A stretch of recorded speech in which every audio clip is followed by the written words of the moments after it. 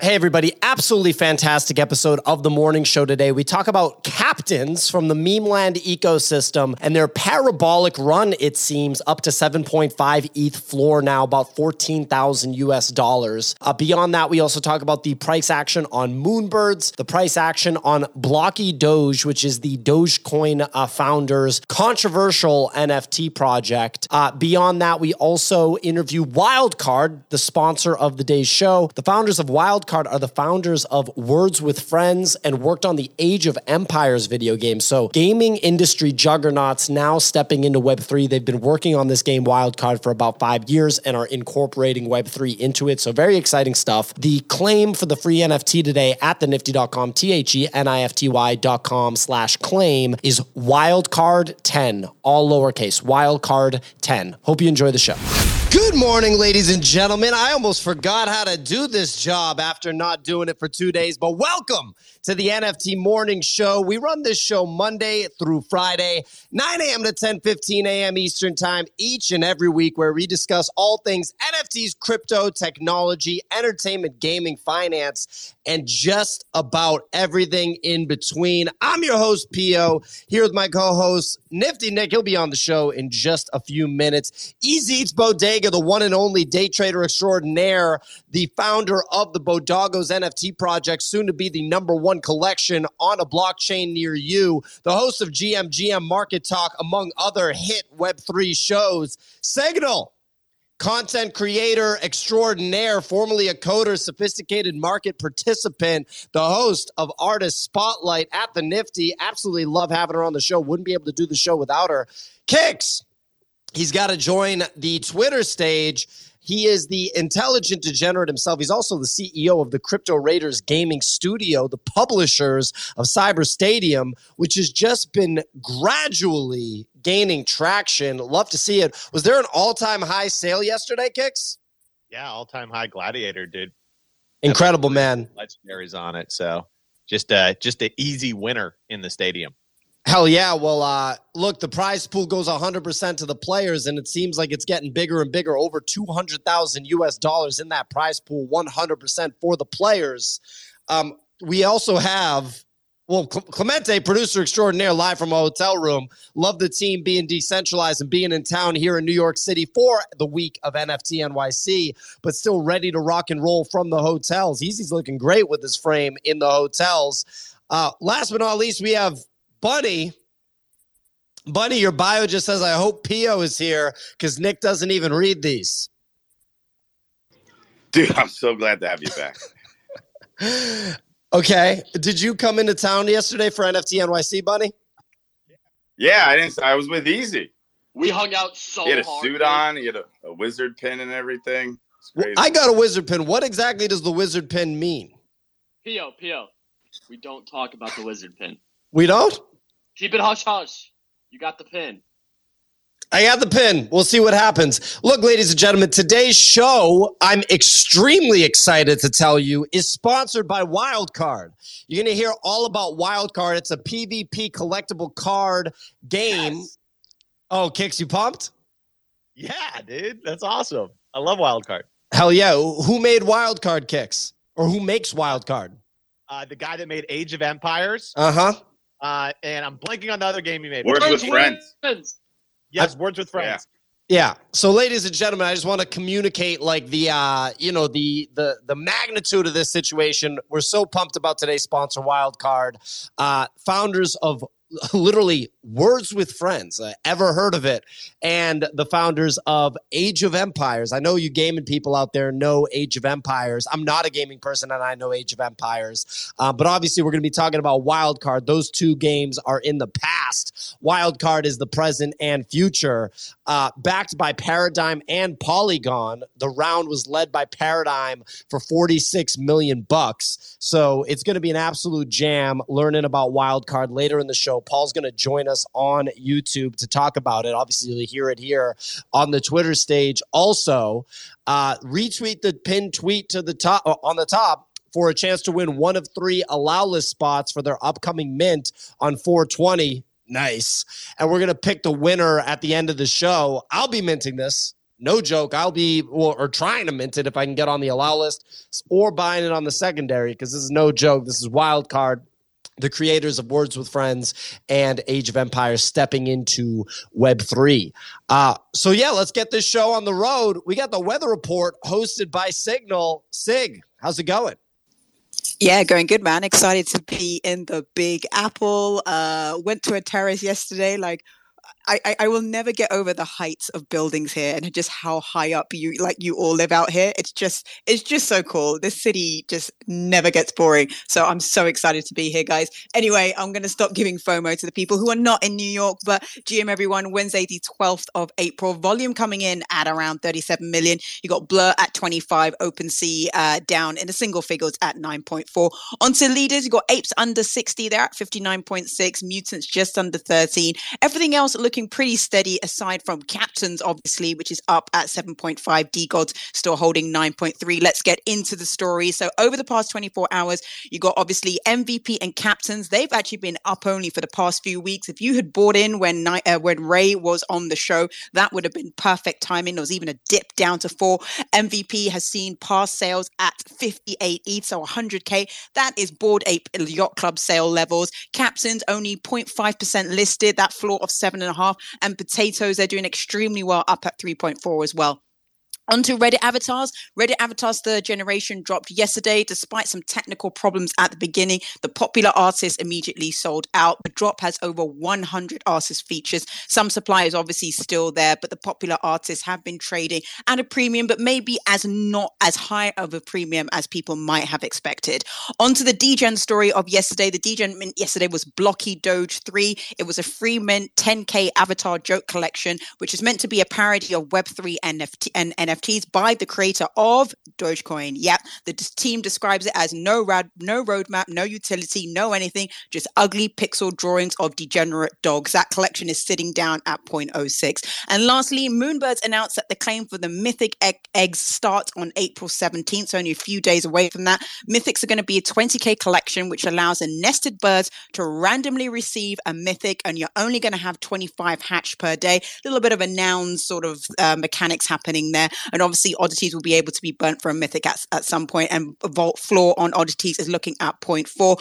Crypto obviously holding nicely. Still got BTC at 30K. ETH down a bit, just gone below 1900. But Sol up at 23 and Ape doing extremely well at 4.3. So for today's forecast, it's going to be New York skies. They're looking clear, blue, and just a tiny little bit of clouds. Back to you, folks. Fantastic weather report as usual, Signal. And ladies and gentlemen, just want to prep you. We've been having some trouble with Twitter Spaces since yesterday on the Bitcoin show yesterday afternoon. There were gnarly technical issues with Twitter Spaces. So regardless, we're going to do our absolute best to keep this show running uninterrupted for the entire episode today. If something does go down, we are live on YouTube, and I'll tweet out that link excessively if the Twitter show is somehow negatively impacted. Updates from the newsletter, the Nifty Daily Digest. Subscribe at thenifty.com, THENIFTY.com. When you subscribe, you're also going to be making an account on that platform, which is the account that you're going to use to claim today's free NFT. So I don't want to hear that you didn't have time to make an account. Go make an account at thenifty.com, THENIFTY.com right now if you want to claim the free NFT that we give away later on in the show. Anyway, updates from the newsletter. Truth Labs, the creators of Goblin Town and Illuminati NFT, updated the metadata. They did a contract level upgrade that's going to enforce 5% creator royalties. We'll talk about that. I have to think that that's going to happen more and more. Cool Cats have announced that they are entering into a strategic partnership with Futureverse, aimed at bringing new products and experiences to the Cool Cats community. As part of the partnership, Cool Cats and Futureverse have agreed to exchange minority equity interests. Who talked about this over and over again and was told that it wasn't true, and then it turned out to be true? Anyway, the highly anticipated Moonbirds Mythics egg claim will begin April 17th for diamond nested moonbirds, which is unlocked after a moonbird has been nested for 360 days, so almost a full calendar year. Last but not least, Artifact releases their season 1 lookbook ahead of the forging period starting April 24th, with physicals expected to be shipped in Q4 2023. So we got a few stories to talk about, but I think the number one thing that I want to get into right off the bat is probably the captain's price action, because that's the biggest story, I think, over the past 12 hours. Woke up to a 7.5 ETH floor. I mean, easy. No one's followed captains closer than you, I think. What do you make of that? What do you make of the situation with captain's price action? I'm not surprised. I think they're going to 10 ETH. That's been like my price target since I talked about them at 3. Texted you and Nick said, this is financial advice. It's never financial advice, but obviously I was like, something about this ecosystem feels really good. I actually did just add exposure to Cubs, and we made a play last night. I was talking to you at the NFT Now event and was like, hey, I think this might be a play. So we've just been continuing to get exposure to everything that's in that market. Yeah, I mean, look, it's a crazy run. I think that, Eastern money is definitely being attracted. And I think, are we going to see runs overnight over and over again? Most likely. That's when you start to see like the run up. So the captain's run up was actually a whale who had, I believe, 80 captains listed at 7. He was blur farming, right? Yep. And then he actually withdrew every single listing and sent all of his captains on quests to get maps. So he went from I'm just blur farming to I'm going to play the game. And that sent it. So now that we broke all-time high, I genuinely think the next target for me is like the 9.1 area, 9.2, push back to like 8.5, and then finally touch 10. So for transparency, I do plan to exit around 10. Like at this point, like that's a 2.5x on size. So for me, especially in this type of market, like I'm totally fine taking 4.5 ETH off the table. Just because like it's a bear. So like how often do you get those types of big wins? And I genuinely still believe that they're going to keep running. But for me, like I'd like to trade a system. And I think that if we can see that double digit, that's like the biggest mental number. So that's where I'm kind of like, let's see what happens with it. I do think potatoes is going to tail them as well. We've seen them trade at about 50% discount, but the residual like follow-up projects that are all in that general ecosystem. And we actually have Heat Dong minting today in about 2 hours. And that's like the next layer down. So we continue to see these people who are associated with Ray get price action across the projects and get excitement. Like all of Spirit Azuki's were bidding on Heat Dong and no one was talking about it on Twitter. And then you go and look at like Twitter in the East and they're all talking about it. So I'm like, okay, I got to start tapping in and trying to figure out some other angles here. Because the only thing that's pumping across the market is captains, is Cubs, is some of these plays. So for me, I'm trying to find other opportunities. We have the meme token coming up. A lot of people speculating on what's going to happen with that. When is that coming out? No date yet. So that's actually my biggest concern. Because if we get that date, that's where, like, even if we're not at 10, as soon as either the tokenomics drop or the date drops, I do plan to exit. Because that's usually when we see, like, that's a speculative aspect. To sell the news event. Once the speculation stops, people have the details. I want to get out. Is there any possibility of these things, like, flipping mutant apes?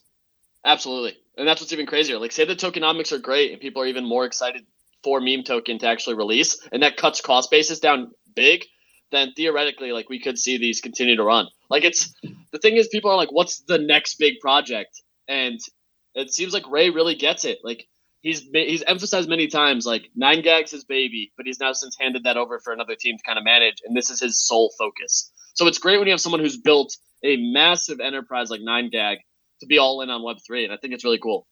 Yeah, I mean, I actually watched a clip of when Ray was on our show, and I just like didn't remember the conversation so vividly, but we published a clip the other day of Ray being on our show, and he said something really interesting. He talked about, he was like, selling NFTs alone isn't a sustainable business, and I think a lot of people, agree with that. I don't think that that's like a crazy take. And he said, we want to build products that you have to use the token with, like the meme coin token. So if the NFTs you stake for the token and then you use the token for the products, now we're talking. Have any products been announced? No. And the thing is, like, the guy has a very successful social media platform, essentially with 9gag. It still gets hundreds of millions of daily active users. So for me, that's what, like, I continue to think is, like, if someone can do it, Ray's going to figure out how. And obviously the only major concern is that, like, when projects launch a token, we haven't seen a ton of success. But what's to say that like this isn't going to become the one? You know, like well, ApeCoin's successful, isn't it? I mean, if you bought Ape at $20, you're not calling it successful. You know, like that's the issue. Is like, and if you look at the chart, it looks like to Kix's point, a double black diamond. So yes, it's successful in the sense that they've given an opportunity to drive value back to it with the mini games and everything.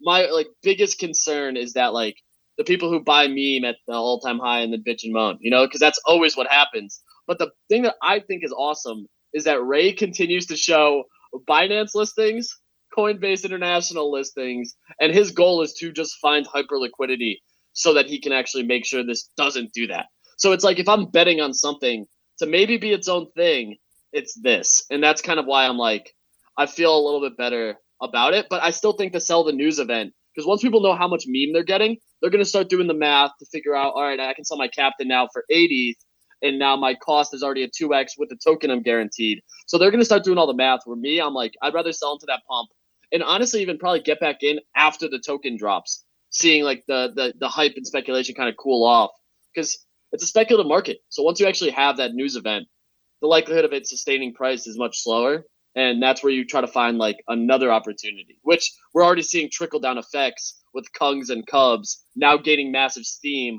They just rolled out their crew list, and those things are up 70% over the last 2 weeks. So it's like there's all these other opportunities that I think if you just focus on like where is this same type of money going to flow to, you can find those opportunities. So if you're staking a captain now and accumulating maps, can you sell the captain and still get an allocation of the meme token?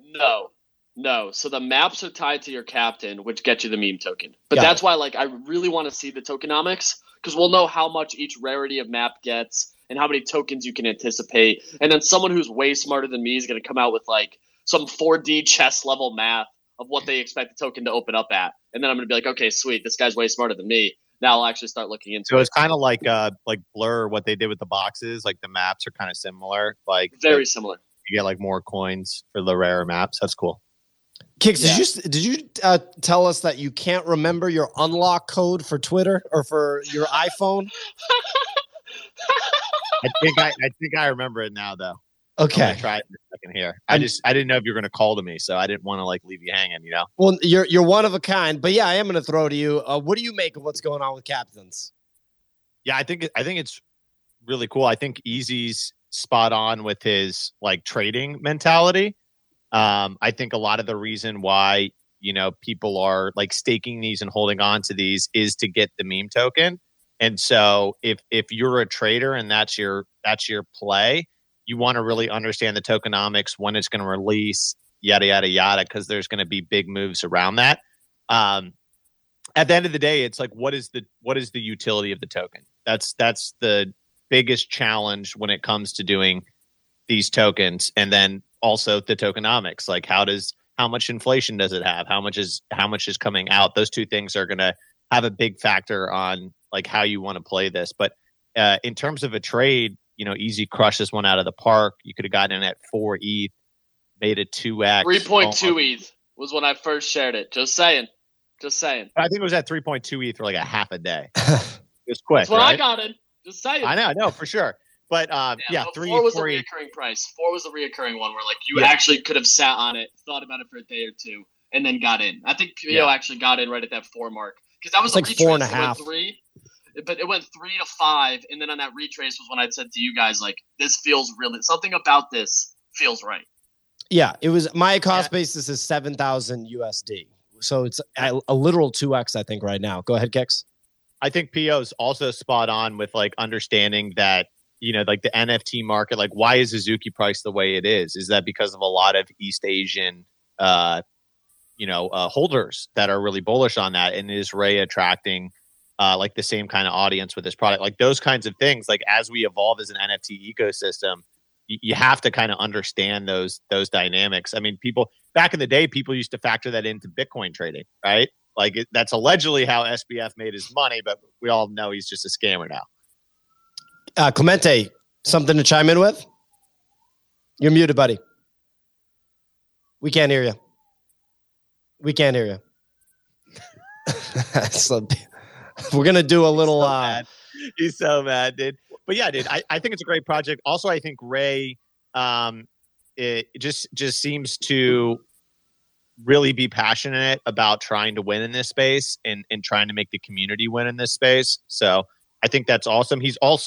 There's a new class of founders that are coming out, right? Like it's like the class of 2022, if you want to call it that, right? We have like Frank, we have Luca, we have like Ray in there, maybe the Campai Pandas guy, right? Gotta have D-Gods, especially now that they're new on ETH. Like, you're seeing this secondary level of new projects, and everyone says the next bull won't be the old projects.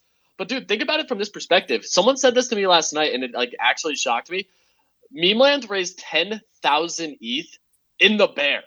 They sold captains for 1 ETH at 10K supply. Damn. And the only way to get guaranteed was to hold 3 potatoes, which was 6 ETH equivalent. And literally, that equivalent has now made you way more cash. If you still hold those potatoes, they're now worth 9 ETH. And you got a captain for 1, which is worth 7. So now you're up 11 ETH if you just played the game. Like, the actual and Memeland just got one of the biggest treasuries in Pico Bear doing that raise. Like, it's actually crazy to think about. When did captains launch again? Do you remember like the rough period of time? Was it January? I think something like that. I mean, look, the point, the thing to keep in mind is like, even though it's a rough market, there is enough liquidity where if something is deemed to be really high quality and like, something worth speculating on, it can attract crazy liquidity. That's like the most insane thing in the NFT space right now. I'd say the main difference between now and peak bull is that like, if some legacy brand or celebrity comes in, although Soulja Boy just succeeded, kind of. 3 collections in 4 days. Absolute wild, man. What was the mint price on those? 0.01. Yeah, so that's why. Because then it's just like... he made like 30 ETH. He sold 1,500 pieces, 500 each at 0.01. Yeah, so... like, dude, what are you doing? It's a penny stock at this point. It's like betting on a sporting event at that point. It's not really the same thing as a 1 ETH sale on a meme land, on a captain's, but regardless. Okay, well... Locked out for 5 minutes now. Okay, there you go. He's locked out of his phone. I think the other thing I want to call out is that, we keep talking about the east side of the world and the money that's flowing in. Hong Kong in June is allowing residents to purchase crypto and NFT assets freely. They're like lifting regulations on it, and that's like a lot of we have the Shanghai update going live tomorrow on ETH. A lot of people that I've talked they think that that's priced in, which is a good sign. But the other key thing is new money that can now inflow without difficulty is going to be huge. And someone was actually just talking about it. Hong Kong just outlined that they plan to invest heavily in Web3 real life events. So there's a lot of big catalysts on the East, and the gaming push is actually being led largely from the East too when it comes to NFTs and Web3. So I continue to look at this and where that interest is coming from. Nexon is dropping. We got a ton of other key things.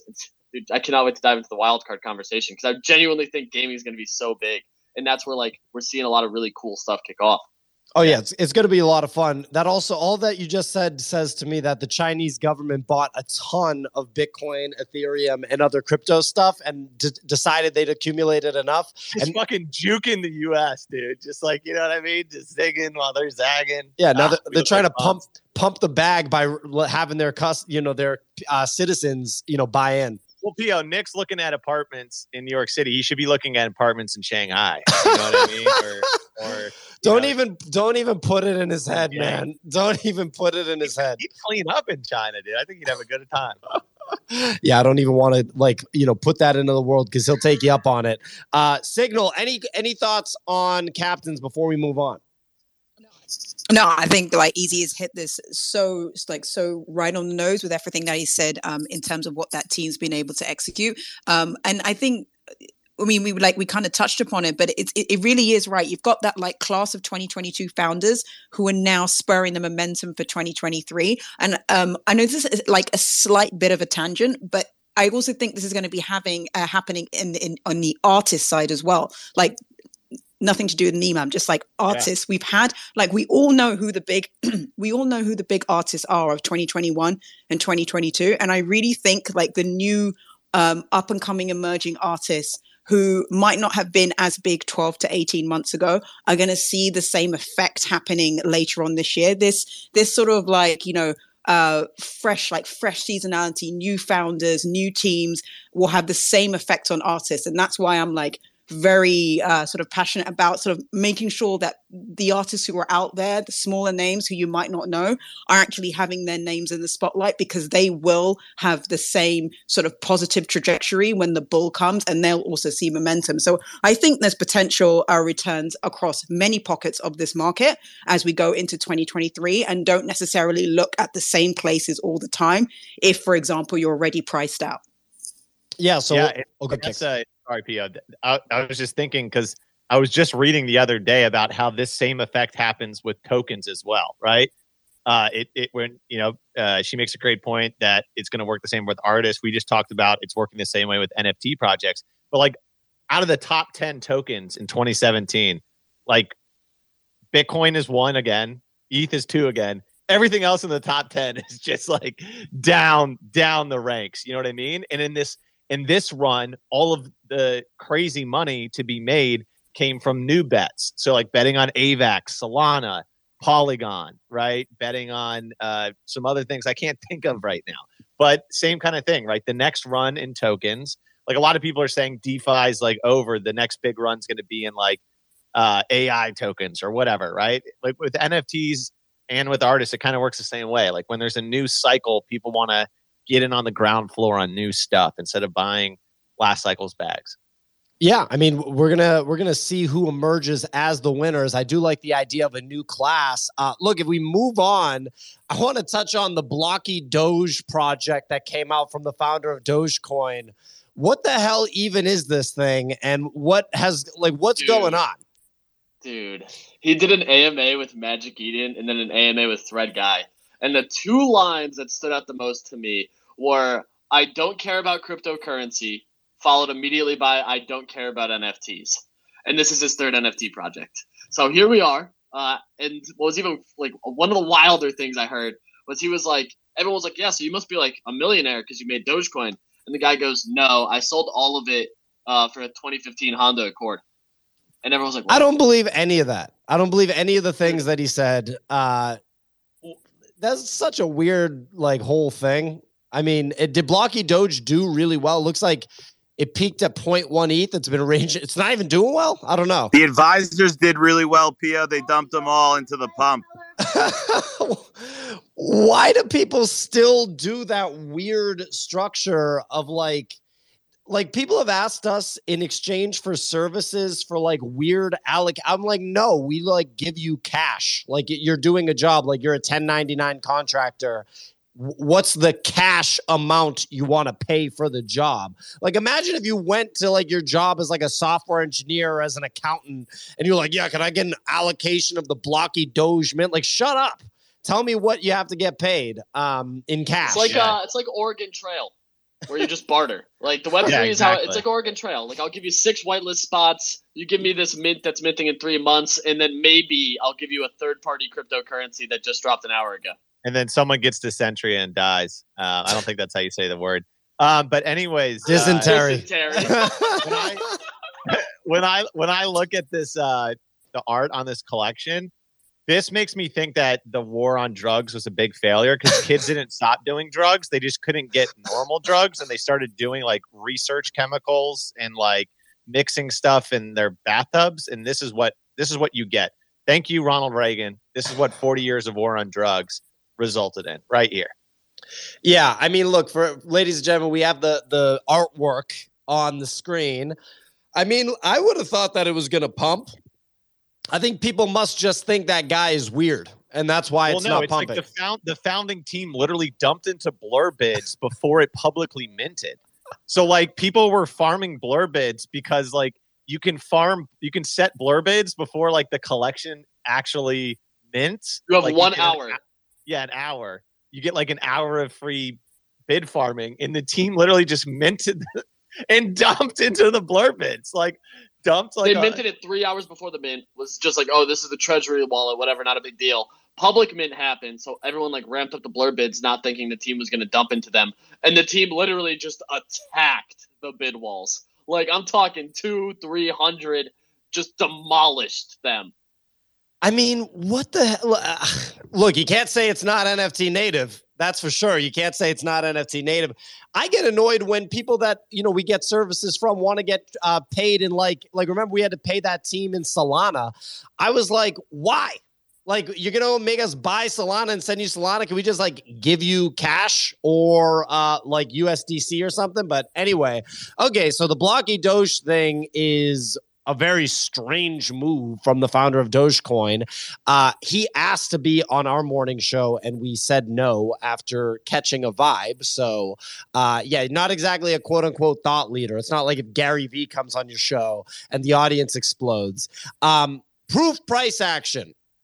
We got Moonbirds at 3.1 ETH being more resilient than Doodles and CloneX. Is this because of the diamond nesting rewards and the anticipated Moonbirds mythics? And what happens after those things happen? I'm curious. I think Moonbirds keep going up. I genuinely do. I really? think Moonbirds is, yeah. So I was actually a lot of the big difference with when you look at CloneX, Doodles, and Moonbirds, 3 projects that have all since seen very similar price action. However, Doodles and CloneX have now gone sub 3 ETH. Whereas Moonbirds have actually rebounded fairly nicely. And I think a lot of it is because they figured out their phrase. Yes. They're like, what is the one sentence that describes your project? And for them, they're like, we're the art collectors PFP. And I was like, that's a home run. There's none other that's really in that niche. It's very hyper-focused, tailored on a specific group. You can definitely find 10,000 people who genuinely just love digital art. Yep. And that's easy. It's kind of vertically aligned with their core business, right, too? Instead of trying to do 9 different things. Wouldn't CryptoPunks be the art collectors PFP though? Yeah. So Bunny, the thing is, right? When Moonbirds came out with that tagline, right? That was their tagline. They did it, and then all of a sudden, CryptoPunks and I don't know. Well, it was mainly CryptoPunks come out and say, no, that's what we are, and I'm just like, well, you never named yourselves as that community, right? So it's just that's what Moonbirds went with. That's their tagline, and I just think the punk community kind of trying to almost sort of monopolize that tagline for themselves. It's just I don't really the punk collectors are huge art collectors as well, but it's not really a tagline that I would sort of associate with them. I kind of think punks for me are just historical and in their own category. They're not even the OGs. I wouldn't even give them the art collectors PFP. For me, they're something so separate. Hard stop. They are the OG. They got them for free. You showed up, scanned the QR code, and they just gave you a punk. That's how they rolled out. The Moonbirds thing was they've always been about art. They wanted to do a bunch of stuff with High Rise. And I was actually if you remember way back, I was like, why do you even need to do this? Way back before they launched it. And they didn't really have a great answer, and then they never did. And I think this is the best path forward for Moonbirds, because when you think about it, even K Rose holds a ton of art blocks and a ton of other key things in the art side of it. This just makes the most sense for me. They had Gremplin do the oddities. He's an artist, well regarded. And I think that you're going to continue to see really dope stuff and collaborations from that space, which keeps their vision centralized and hyper focused on this vertical, like Kick said, which that's how you actually get floor to go up. A clear vision, a clear path. And the elevator pitch is perfect. We're the art collectors PFP. Yeah, and I mean to go back to what Bunny said, the difference I think is that CryptoPunks are never going to get an airdrop or anything. I think everybody understands that. Whereas if you buy a Moonbird, I'm assuming that there's going to be some sort of Grails variation. Grails, of course, the program that Proof has had for over a year now, where they basically, they'll get Snowfro to make a piece and they'll allow their holders to mint it. They do it in a fun way where you don't know what artist made what piece. It's a very cool system that they have built. And so that's kind of the difference to me. They're saying we're the art collectors PFP. You hold a Moonbird, you're going to get art. And what Easy was saying about having that clarity of vision, I think that that's a big deal in Web3 without question, because there's a lot of projects that don't have clarity. And secondly, I also think that Kevin Rose genuinely likes digital art. In fact, that might be the single most passionate, the single thing that he's most passionate about in the Web3 space, genuine passion, is digital art. If you watch those videos that Proof puts out on YouTube, when he talks about the digital art, you can tell he's dead serious about it. Kix, do you still have your Moonbird? I don't know, because you're not on the Twitter stage, I'm rocking my Pudgy Penguin right now because I only rock profile picks above 4 ETH. But I do have my Moonbird. I just can't sell it, dude. I just love it. Hold on to my Moonbird. I also own a V2 Punk, which is actually technically a V0 Punk. It's before the real Punks came out. This was the first contract. So I got skin in both of those races. But yeah, I still got my Moonboard. I like it. And if it rockets back up, that's a good rotation right there. My Pudgy and my Moonbird, that's a good PFP rotation right there. Yeah, absolutely. Ladies, bags are bird heavy for sure. They're both birds. That is pretty funny. One is a flightless bird and one is a wise bird. And anyway, ladies and gentlemen, the sponsor of today's show is not a bird. It's a wild card. Wild card is a crypto, Web3 game led by powerhouse co-founders and married couple, Paul Bettner and Katie Drake Bettner. Look, Wildcard is a team of straight-up game industry veterans. We couldn't be more excited about having them sponsor the show. They're a sponsor of honor, if you will, and they have decades of development experience on games like, maybe you've heard of them, Age of Empires, Halo Wars, and yeah, Words with Friends. Like, go look up the founders of Words with Friends on Google and let me know who it is. So retweet the pin tweet at the top for a chance to win one of 3 allow list spots. Those are some coveted allow list spots. I want one of those, but obviously I'm not going to win. One of the listeners of this show is going to win for the upcoming mint that's happening on 420. Tune in later in the show, and we are going to be interviewing the team and providing our free NFT password because we have a free NFT today, as we do most days. So make sure you're ready at thenifty.com, THENIFTY.com to claim that free NFT. Look, last story, we got this Truth Labs contract migration to a royalty enforced contract. Easy, do you think that we're going to see more of that? I do. I really do. And that's actually really interesting because we've started to see it on Solana. So Solana rolled out PNFTs, and at first I was very outspoken against them because I thought that it would be another extra step for a transaction to basically cause that change. And the benefit is with Sol, you can actually migrate the existing NFT. On ETH, you can't. So they're actually reminting NFTs, and we saw it with the with Pawns and the Frogs. So the Plague did it. Yep. And now we're seeing it with Goblin Town. So what's my only issue with this is on the Goblin Town side of things, they've raised multiple millions off of royalties. Like over 5 million. Yeah, multiple millions, which is a huge amount. And now they're trying to go back to it and actually migrating all of their NFTs. So if you saw that placeholder, it mentions every single one in the Illuminati group with I think that's what they are, right? Yeah, Illuminati NFT. Yeah, so all of them are migrating to enforced royalty contracts. And for me, it's I understand that royalties have a ecosystem, but you could find another revenue generating opportunity to actually be able to figure out how to continue to incentivize instead of just forcing the hand on royalties. So it makes me think that they're going to do this change and then drop a bunch of announcements to drive volume, which to each their own. It's their business. It's how they want to manage it. But I do think you're going to see more NFTs go this route, but even more so, new NFTs will have enforced royalties. You look at DGods when they migrated, they have enforced royalties that are at 0.33% on Blur. I do think that ends up going up to 3.33 like they have been across collections. But new NFTs will most likely have enforced ones at the contract level, which we've already started to see. So these older ones are all trying to shift and still capture that because the market has shown they will still trade assets with royalties. That's not pricing or stopping people from trading. The tougher part though is if Goblin Town comes out over 5%, I think it's gonna cause a lot more issues because there is this mental number. Right now, if you're sub 5% royalties, people are way more eager and open to just pay them and trade the asset because it doesn't cut into gains as aggressively. Whereas when you go to that 5 to 10% range, it basically destroys volume. And you look at Cubs, which is 9% enforced royalty, and you don't see a lot of frequent sales on it because of that. But when they do have sales, it's all short succession, high run up, low number listed, and even Captains has fairly high royalties. But I think eventually, over time, we're going to see marketplace fees sub 1%. We're going to see royalties sub 3%. Marketplace fees sub 1% needs to happen right now. It's ridiculous that it hasn't already happened.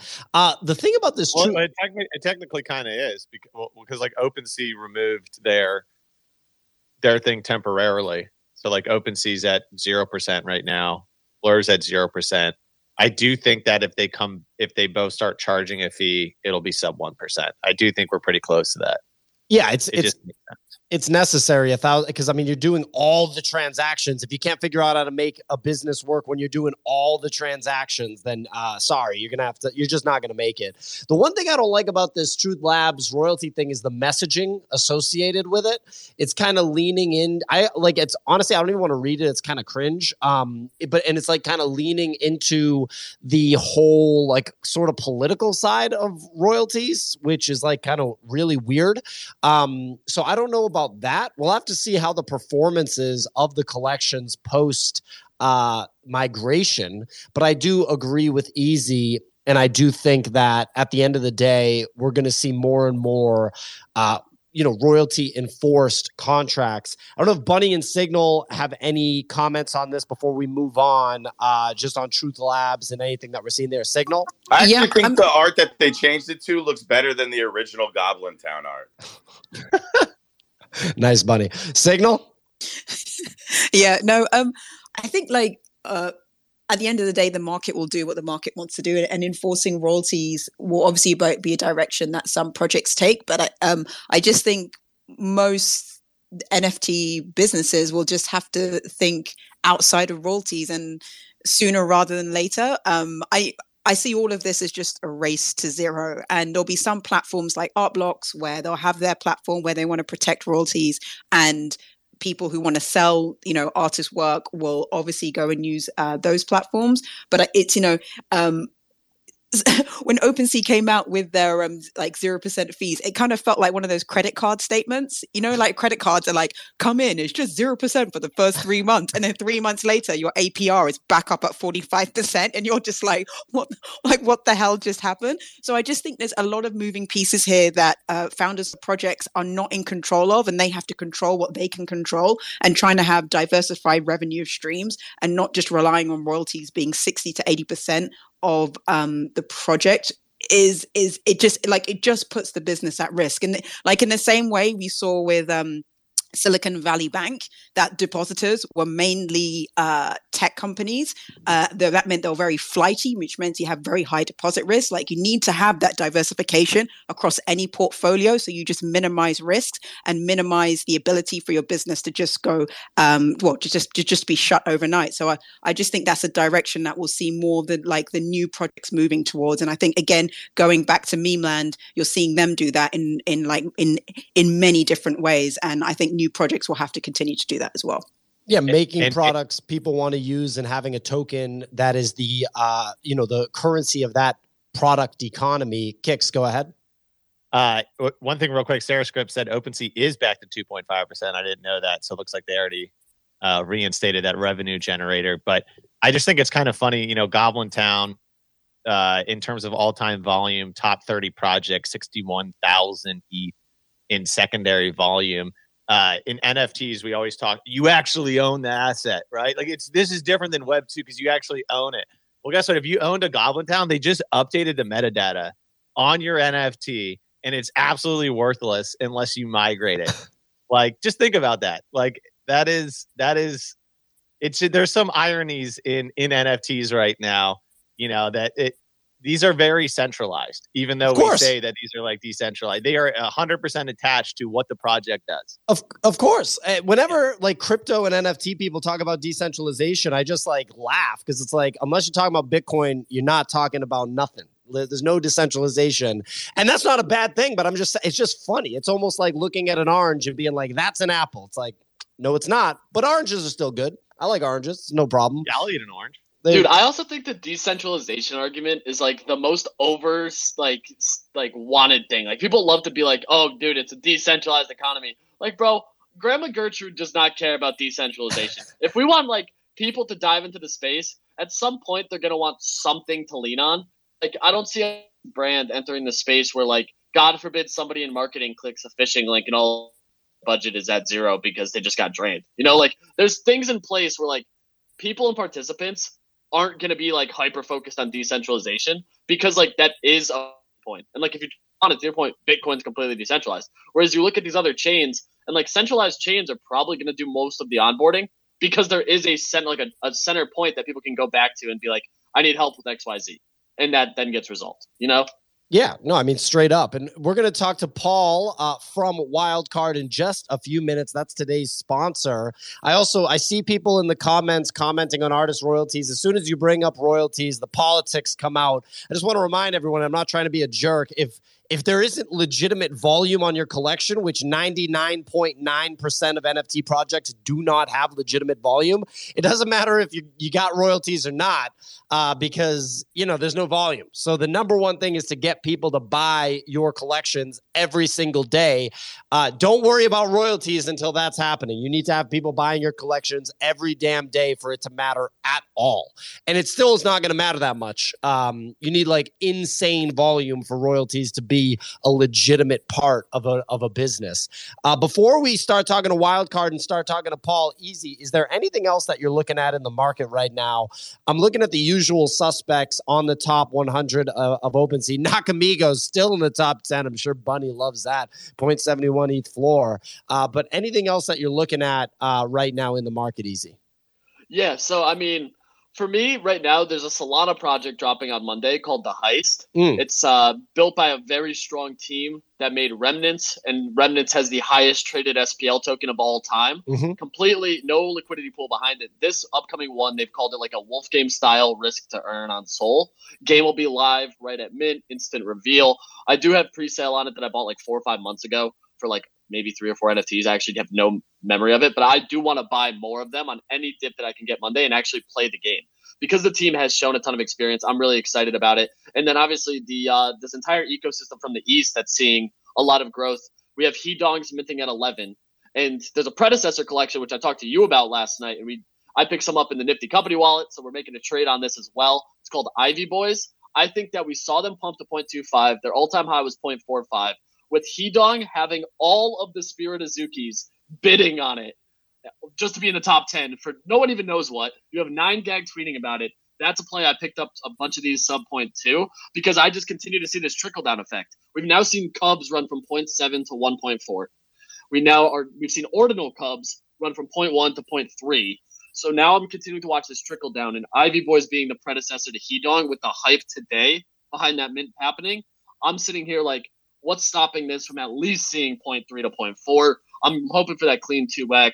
Just because we continue to see trickle down across that whole ecosystem. So right now the market is active, but you just got to try to like find your spots. I completely missed Reddit avatars, sadly. We saw the Triple Crown, which I had talked about, or the Triple King, which I did talk about on the morning show yesterday, come out the gate at 1 ETH. So for a $200 mint selling for $1,800, like clean 9x. So there's still plays, but it is very siloed liquidity. So like now's the perfect time, in my opinion, to sit down and like start to research where money is still flowing and try to find the opportunities that seem to be lagging. And those are kind of the ones that I've been looking at. Love it. Yeah, I without hesitation, you told me about that collection at the NFT 100 event last night. And I went without hesitation when I got home, bought 8 of them. So I'm riding with you. We'll see what happens. I love it. Fingers crossed. It's a speculative bet, but it feels good. Right now, it does feel good. So, ladies and gentlemen, the NFT 100 dinner thing was last night. I guess some people were like upset. It's like, don't be too upset. It's just like a dinner. And like, honestly, if you went like, it's not that electric. Look, this is not a roller coaster ride. If you want to have a lot of fun, go to Six Flags. But anyway, Easy, you left early. What did you do? What did you get into? Dude, yeah, it was, I ended up leaving with a few people and ended up at some like VC event. I was so out of place. Wow. Like, I was so out of place. I met a few people over there. I met the team from Internet Games, which was like my favorite conversation because I love Internet Games. Krish? Yeah, yep. Actually, yeah. He's a good guy. So he was just really friendly, and I told him, like, dude, I've played every Internet Games, including the Solana one. And he's like, really? I'm like, yeah, dude. Like, you guys did something fun that was cool and innovative. He's like, yeah, people are just mad that, like, the price is down. I'm like, dude, it's a game. Like, the point was to play it. So that was, like, probably my favorite conversation. And then I met up with Bunny. So me and Bunny had a good time, saw a bunch of people from the Solana side of things. It should be kicking off more today. Got a couple events I'm excited about. But, yeah, NFT Now, it was cool. The timeline was pissed, I guess, that people didn't make the list. Bro, I didn't make the list. Like, shout out to Nifty. I mean, technically you did. Like, the Nifty made the list. It's not like I don't know what to say. So I don't want to drop the person's name, and I brought it up on my morning. So the first sentence that was said to me when I got there was, dude, are you mad you didn't make the list? And I was like, bro, I do not care. Like, it's a list that 6 people in a room sat down and said, all right, these 100 people are on it.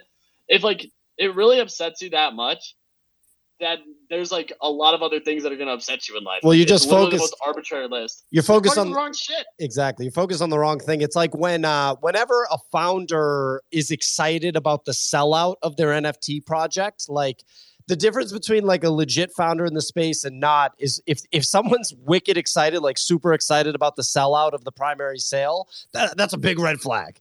Because that's like being wicked excited about a funding round. And it's like, well, guess what? Now you have to like work for years every day. So like, that's, a little bit different.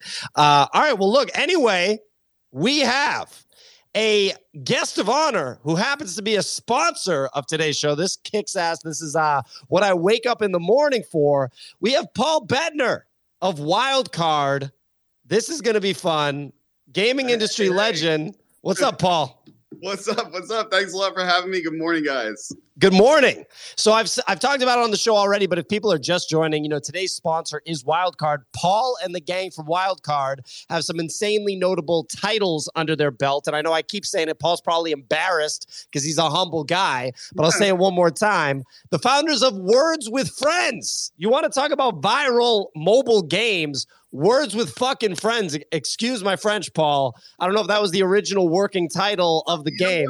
It was. And you know what? Like, you got to give a little context because it was enormous in the West here. We have over 500 million players in that game, which but it actually wasn't big in the East because it's like an English language game or whatever. So there might be some folks tuning in that aren't familiar with the game, but it's one of the top 5 mobile games of all time. So up there with Candy Crush, Angry Birds, One of the top 5 mobile games of all time. Well, I probably won't ever succeed like that, but hey, it's great that Paul and the gang at Wildcard did.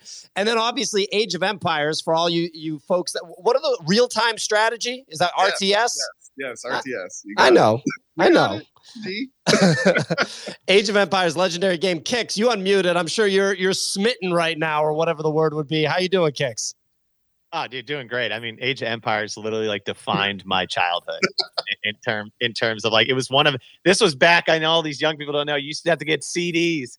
You had to load them into the computer. Right. I still got in this room. I got the gold CD master, the signed one from making that game. So yeah, exactly, man. Big fan. I grew up also with Age of Empires. I grew up making it. I actually came out here to Dallas when I was 19 to work on that game and to ship Age 1. I was there at that studio, Ensemble Studios, for 12 years. So I kind of grew up making the Age of Empires games. Age 1, Age 2, Age of Mythology, Age 3. Then we worked on Halo Wars. I still play Age 3 to this day. I still fire it up and let it rip. Dude, I'm such a big fan. Age 2 actually had its best year last year. We're going to talk about the stakes. This is what we're aiming for with Wildcard. But like the fact that we worked on a game, and this was always our dream, right? That we were trying to create something that was evergreen, that we could imagine people still playing like 20 years later, which is a crazy idea. And yet Age of Empires 2 on Steam had its best year last year. Most players, most downloads. Yeah, it's crazy, the remastered version. So I didn't know you guys also made Age of Mythology because that was my one. Like, I absolutely love that game. And I got a crack in the CD and it was like devastating. It was like devastating. I'm sorry. I should send you another one. Age of Mythology, I know it has a special place in people's hearts. That was kind of like our side franchise where we let ourselves do something different. We had huge debates in the studio of like, should we call it Age of Empires like that, or should we call it something else? We decided to call it Age of Mythology and like kind of let ourselves loose a little bit. And it really found a special place for a certain audience. Not everybody loves that game. Most people say Age 2 is their favorite, which I get. It's my favorite too. But I'm glad to hear Easy saying Age 3. That one I don't get as often. So thanks for that. Yeah, love to hear it. So look, we're here to talk about Wildcard. So obviously that was the past. Those are the successes that you had in gaming before this. What's the story with Wildcard? Why Web3? Why is this the next chapter for you? I have been in Web3 and crypto now for several years, like you guys. And honestly, I think we're all waiting for the same thing. We're waiting for Web3 gaming to really arrive. And Wildcard is here to be one of Web3's first truly great games. It's kind of amazing that I can sit here and say that still, right? Because it's 2023. And yet, if we're completely honest with ourselves, and there's some great games and game teams and like I'm a huge fan, by the way, of Cyber Stadium. I didn't realize that it was you on the call, like when I was talking to PO initially. And I'm like, wait, that's you guys? Like, because I love what you guys are doing. I'm hugely inspired by it. It has a lot to do with what we're doing with Wildcard. But the difference between, I think, what we're doing, you guys were talking about it earlier on the show, there's this sort of next generation of founders and teams that are going to be showing up this year, are starting to show up.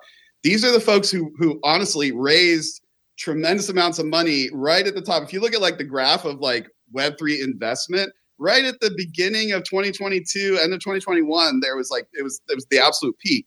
That's what happened with us. We raised $46 million from Paradigm, from Griffin, from some of our existing investors. And the crazy thing is, we had already put about 8 million of our own money, of Words with Friends money, Age of Empires money, into the creation of Wildcard. So for us, like, I think the difference with this kind of next generation of games that you're going to see showing up in Web3 this year and next year is these are the teams that aren't just like being rapidly assembled and trying to ship something in a few months. These are the teams like us who have actually been making games together for 20 years. This is, I think, a unique thing also about the Wildcard team. We're not like one of these brand new Web3 teams where you got like this guy from Riot and this guy from Amazon and this other guy from YouTube or whatever. If you look at like the resumes, and we're all doxxed, by the way. So if you look at our careers, this is actually the same team that's been working together for 20 years. And to me, that's the most special thing. That's where some of the greatest stuff comes from. It's not just one person. It's when you see a group of people that has been consistently doing work, shipping amazing stuff.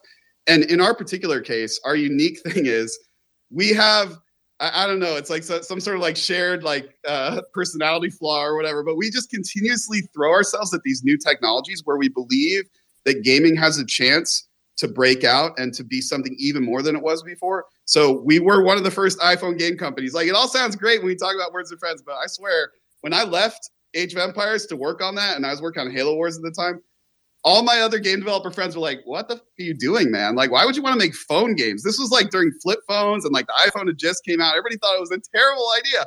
But I was like, no, I really think that this is going to be something that allows us to make brand new types of games and experiences, and it's going to expand the audience. That's exactly what I see in Web3 now.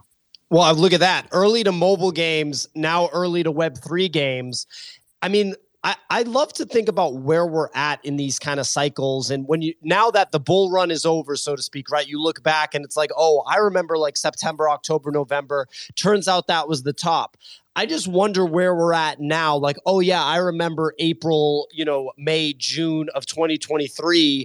And all these kind of gaming entities were starting to roll out. Like obviously Kix has Cyber Stadium. We're talking to you right now. I see friends of the show, Board Elon and Elio Trades in the crowd, making their own gaming, Elio Trades with his imposters, making their own gaming ecosystems. Where do you see this going over the next year? Like, we have a mint for your collection in just about a week, 8 days from now on the 20th. Where are things going? Like, when is the game playable and what's next? So because we've been working on Wildcard now for 5 or 6 years, the game is already playable. We are playing it daily. Can confirm it's playable. It is playable. I've played it. It slaps. And Paul, I got a question for you. Go Kix. Just for like people that don't know exactly what type of game this is, it's like a MOBA and like an arena battler kind of game, right? So you have a character. There's a bunch of different characters to choose from. They all have different abilities, right? And you're fighting in like a team-based kind of scenario. We had this dream to like bring that sort of like Pokemon fantasy of like you're a creature trainer and you're like fighting together with your creatures. But you look at those games like Pokemon, they're a lot slower. They're turn-based. They're kind of more abstract. And our idea was like, can we bring that visceral feeling of like, I'm down in the arena, I'm fighting together with my monsters. It feels more like a professional sporting event even. Like, that was our idea. It was like Pokemon meets football kind of thing, like NFL. Yeah. And I think the potential for that is so huge. Like the original, so you guys heard me say, we've been working on Wildcard for 5 or 6 years. That means Wildcard started its life before Web3, before we were even kind of keyed in on that. And the amazing thing about Wildcard is, unlike a lot of Web3 projects where it's kind of like you start with this solution of the blockchain, and then you're like, okay, what are we going to make around that? Like, what problem can we go find that this can solve? In our case, we started Wildcard with this vision of creating a game that was as much fun to watch as it is to play, and could be this like next generation spectator sport. Yeah, and we were trying to we've been trying to create this new type of connection between the competitor down on the field and what has started happening in games where you have tens of thousands of people tuning in to watch other people play and compete.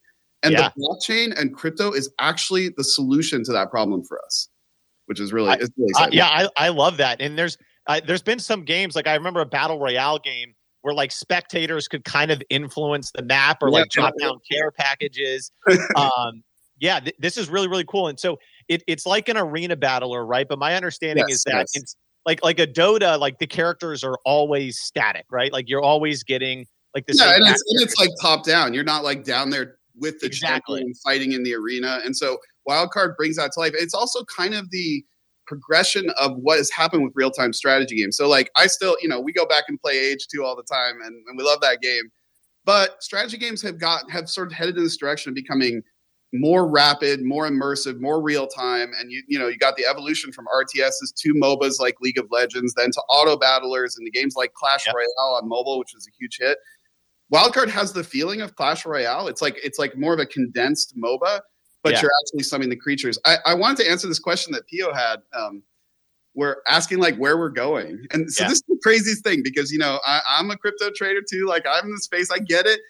And so I know that the market's the market and we can't control the market. It's going to go up. It's going to go down. It's going to do whatever. But when I look at the game that we're building and the game that a handful of other studios are like, with truly amazing teams, talent that are bringing these games to the market finally that are just truly fun. Like they're not fun because it's fun to trade the assets or fun because we want to get the NFTs. Like that's also the case, but they're just great games. And I look at that and I'm like, so how do you fade that? Like if there's a game that comes out that is like as good as Rocket League or League of Legends or Clash Royale, like the market, like it's going to be fun and it's going to find millions of players, whatever the market does, And so like, I look at that and I'm like, that's going to be the amazing thing. And it's just, like I said in the beginning, it's crazy to be in this place where that hasn't happened yet. Because I remember in mobile, and at that point I didn't really know, but those first brands that planted the flag and were like, we are the first good games on mobile. This was, like I said, the Angry Birds, the Clash of Clans, the Candy Crush, and Words with Friends. Those became evergreen games. Like those franchises came out of nowhere, and like the EAs of the world and Activisions, whatever, they had no chance but to like acquire them later because they hadn't moved fast like that. And we're seeing the same thing happening in gaming right now. Like the big studios and the big publishers have tried to like kind of dip their toe into Web3 a little bit. And then the audience of gamers is like, no, they're really negative on it. And so they kind of have to pull back. Yeah. And it leaves this like blue ocean opportunity for studios like us to plant that flag again. And it's going to be amazing. It's incredible. And so look, the mints on the 20th, nice, 420 at 12 p.m. Eastern. And so it's 4,444 supply. It's on Magic Eden and it's Maddox. It's on Polygon? Yes. Awesome. So we have incredibly tight relationship with Polygon because the guy who you might know if you've watched any of the Polygon podcasts, where his name is Chad. He lives 3 blocks that way, and he used to work on Wildcard. So, that's awesome. So we just have this amazing connection with the Polygon team. And then we recently formed a connection with the Magic Eden team because they kind of had the thing that Easy did. They came in, they played the game, they lost their mind. This was like a year ago. They were so excited about it. They were like, just honestly, like in my DMs every month, like, can we work together? And they weren't supporting Polygon yet. So we're like, well, we can't because we have this partnership. Yeah. Anyway, now we're working together with them. And they're amazing. They're all gamers, like real gamers. All of them, too. Like they got Twitch legit partners on the team. Like they're as legit as it gets. And they even launched the Magic Eden game side of things. So like coming from the Solana side myself, seeing the growth and expansion, it's pretty clear that they're putting a lot of their cards into the gaming side. Yeah.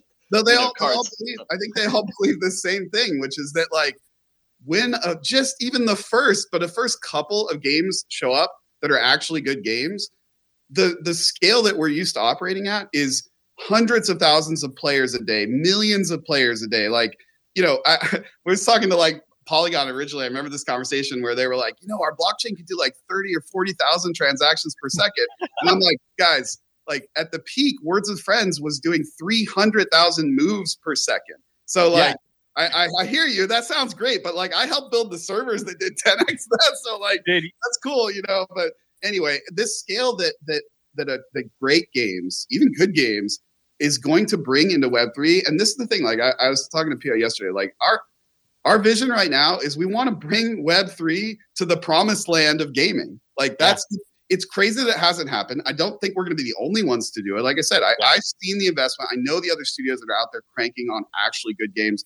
But when it happens, it's going to like overnight 10x this entire space. Yeah, it's going to be a wave. Yeah, you guys are going to break the blockchain. No one's going to be able to stake the cyber stadium. You're like, we're trying to play 1,000? Yes. Yeah. I just had a quick question for you. Yeah, how does the collectible aspect work? Because I'm really intrigued by that. I've played a lot of MOBAs, a lot of arena battlers. Like I played a World of Warcraft, like 3v3 arenas, like blew my mind. I love like arena battlers. I love MOBAs, played a lot of Dota, played a lot of Heroes of the Storm, but they're static. The characters are always static. So how does like the collectible aspect work? Yeah. So this is actually why we've been working on the game for 6 years, because answering that question was the hardest freaking thing. Like, because we had this vision initially of like, okay, we love those games like you're mentioning. And like one of the creators of Wildcard was one of the same creators of Hearthstone. So like we have that pedigree, right? But yeah, those games are turn-based, they're slow, they're much more methodical. But we're like, yeah, but wouldn't it be cool if when you put down that card, it summoned a creature and you were really down there on the battlefield? And we started with that vision, and literally took us 3 years to even make that work, because it was like we would go to these playtests and people would be like, well, I was really focused on my champion and I didn't even look at my hand of cards. Like I was too busy running around punching things. And then we would like dial it in the other direction and we'd watch people just like standing there. Like they weren't doing They're not moving. They're just playing the cards. Through their cards. Yeah. So finding that right balance. I mean, it's all the things you might imagine. It was like, how many cards can we put in someone's hand? How complicated can the creatures be, etc. Like where we ended up with was the creatures all have their own behaviors, their own AIs, and you're like collaborating with them as a champion. So it's kind of like the role of a quarterback and the rest of their team. That's where we ended up going. So it's like you're down on the field, you're summoning your team, and then you're fighting together with them. And then as they kind of get decimated and you get pushed back, you run back to your base, you summon some more creatures, you go across the field with them. And that's why you compared it to Clash Royale, where you're like kind of managing the map and managing the movement of your. I mean, I am so excited for this game.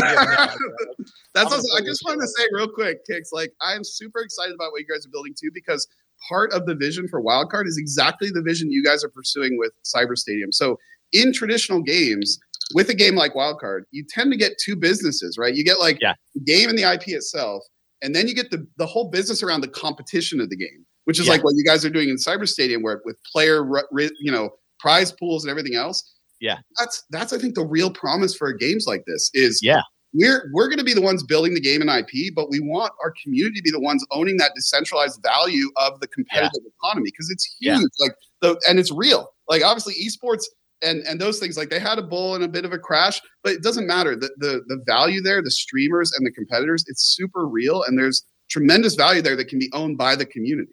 And that's why you're leaning into this spectator thing too. I mean, with Twitch TV and everything like that, like gaming in and of itself is changing. Like a lot of people want to be participators in esports, but they don't have the skill cap to actually like be in the arena, playing against some of the top streamers. Also, especially in Web3, you get a bunch of people who aren't necessarily the people who are going to be the competitors themselves, but still want to be a part of that ecosystem. Maybe they want to own a team. Maybe they want to be a manager or a coach.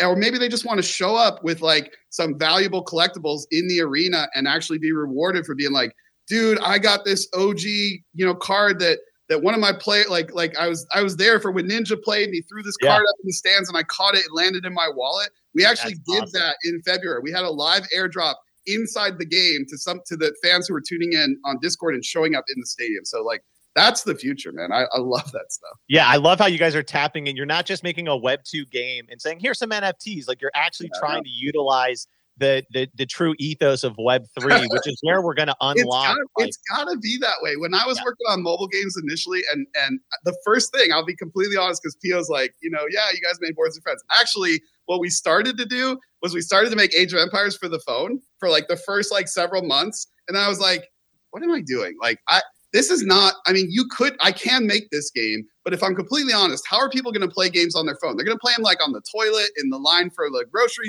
whatever. So I can't really, it's not made for this kind of thing. It's made for more of a game like Words of Friends, meant to be played in a few seconds. And that's the thing with Web3. For the studios that are willing to like truly make something brand new and embrace this, it won't just be about bolting on NFTs. Web3 really does have the opportunity to change games and create something new, and that's what we're here for.